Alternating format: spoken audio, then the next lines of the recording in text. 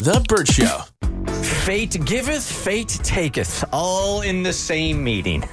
You thought maybe fate put them together, and he blew it right off the bat. I got a cousin that's down bad because he genuinely believes he ruined his fate, and he came to me for assistance, and I'm not exactly sure how to help him. And so this guy has been looking for love for quite some time now, and he feels like he finally found the woman of his dreams, but he blew it.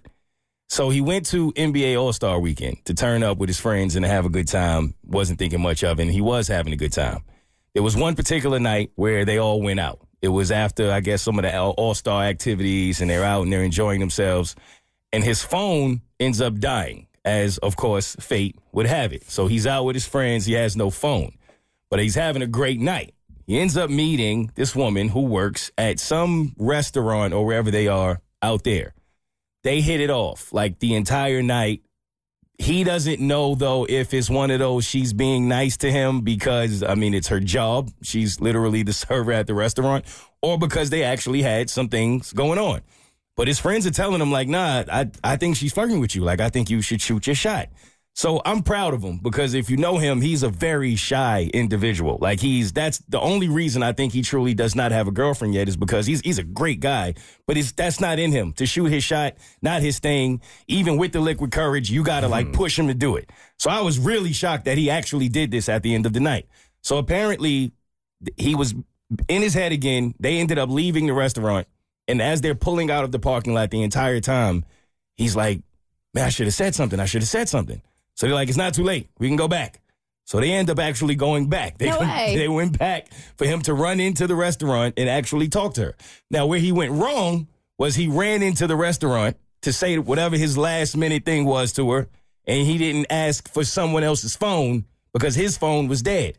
So he gets there, and he's so nervous about it that he ends up talking to her, and she's like, okay, take my number.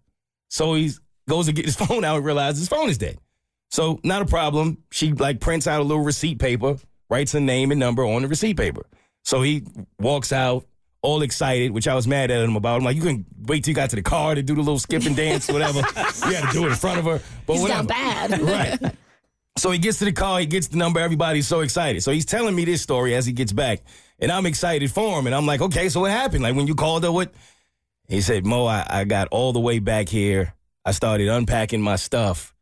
And then it hit me right before when we were in the airport, right before I got onto my plane. I did one of those, like going to my pockets to empty out my pockets at the security thing. Just naturally, he threw the paper away thinking it was a receipt, completely spacing out that her number was on the receipt. So he's like, I don't know what to do. That's like the only information I got from her. I didn't get her Instagram. I didn't get her social media. I didn't get anything. I only had her name and her number.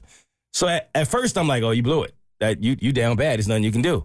But then I thought to myself, which this is where the question comes in, because I feel like there is one thing he can do, but it might come off creepy. But I can't think of another option that he has. So I asked him, does the place have an Instagram or anything? Like, does this actual place, like the restaurant? So he's like, I didn't think about that. So he Googles it, and he finds out that they do, and they have a number. So I was about to ask, so he's going to slide into the restaurant's DMs? No. Because that is creepy. That's very creepy. This is also creepy, but it's a chance. I think he should call the restaurant and ask for her. And then when they put her on the phone, explain the situation. Tell her who you are and what happened and that, you lost the number. And that, now I know it's her place of work. So that's kind of why it feels a little iffy to me. I still don't think that's creepy. That was my first thought also is just call the restaurant. It's not creepy that he's reaching out to her at work because that's where they met.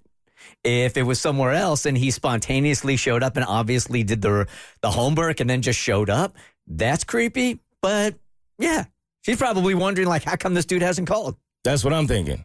But you look skeptical. Well, think no, it's gonna be creepy? I maybe I'm just jaded or whatever, but if like you had multiple opportunities to get my number, right? Your phone died. I wrote it down on a piece of paper, blah, blah, blah.